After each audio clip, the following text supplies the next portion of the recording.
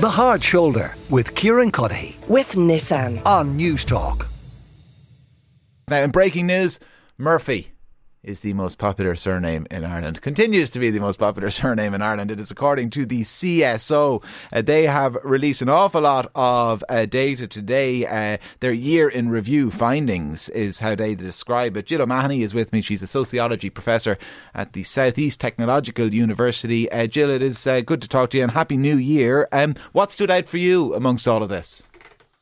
Hi, Happy New Year to yourself too. I suppose what jumped out at me was that, there's both positive and negatives to be taken from this.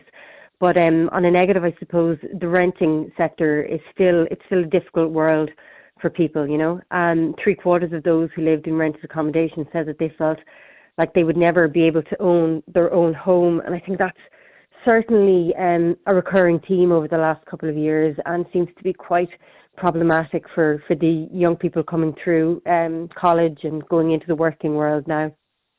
So that's on the negative front. What was positive in this? Well, I suppose some of the positives were that people who were working actually were quite satisfied in their jobs, which is great to hear.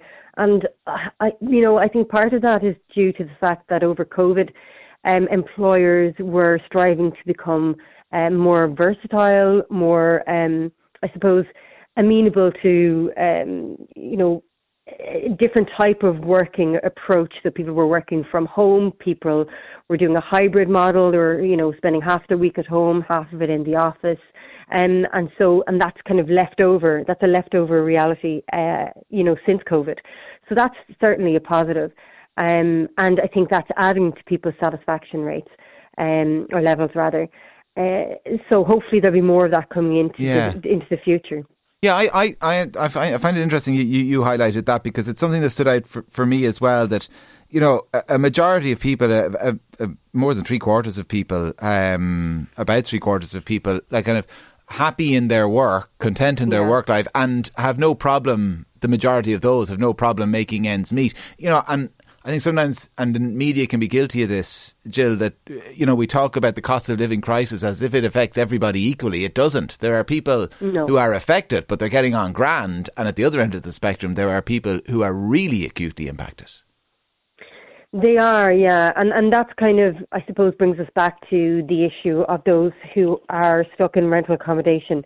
Even the stat that 10% of those people that rent feel like they're unable to afford clothes for their children.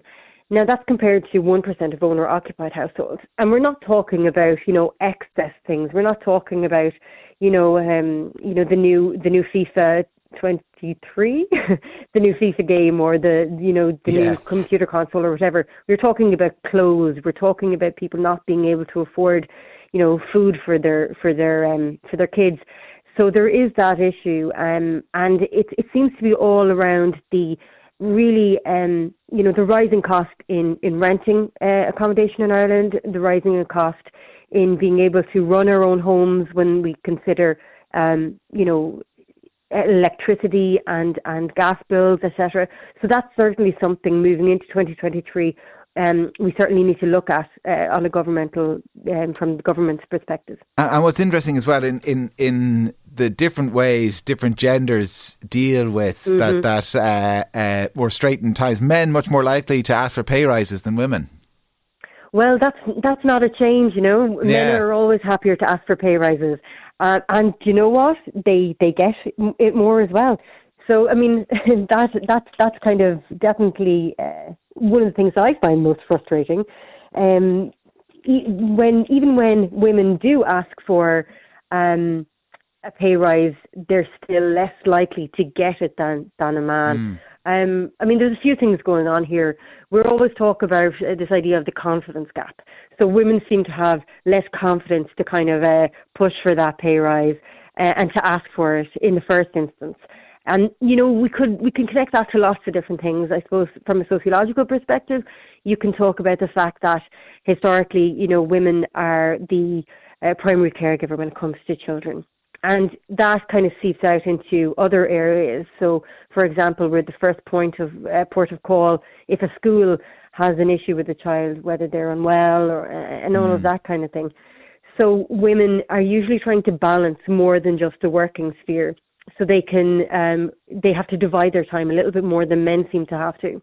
And that is still the case. And if men putting the hand up and looking for more money is something that hasn't changed, one thing that I suspect possibly has, or maybe what's changed is that we have now a kind of more of a label for it, is one of the main reasons people spend time outdoors, one of the main reasons they cited, was improving their mental health and well-being. Mm-hmm. I'd wager if you asked that question 20 years ago, mental health wouldn't have been high up on the list. People mightn't have realised they were doing it for their mental health. There was that benefit. But does that speak to maybe a willingness, an increased willingness of people to acknowledge the importance of taking care of your mental health? I think so, and I do think that's a really positive, message coming through from these statistics.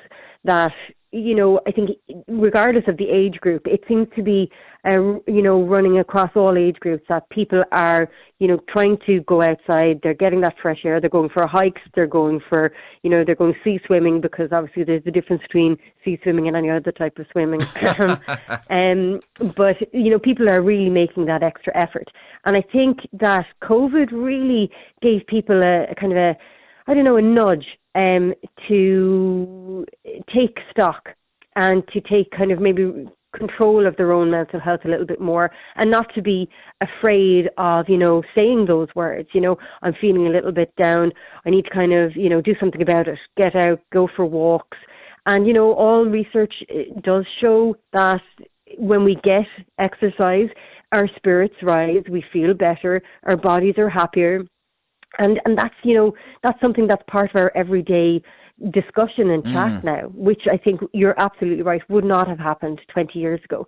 So there's a few things, but definitely I think COVID is one of the main instigators in that change in cultural perception and shift. Well, they're always interesting, these big data dumps from the CSO. This is the first of their year in review publications, and you can find it on the CSO website. Jill, always a pleasure, and Happy New Year again. Jill O'Mahony is a sociology professor at the Southeast Technological University. The Hard Shoulder with Kieran Cuddihy. With Nissan. Weekdays from 4 on News Talk.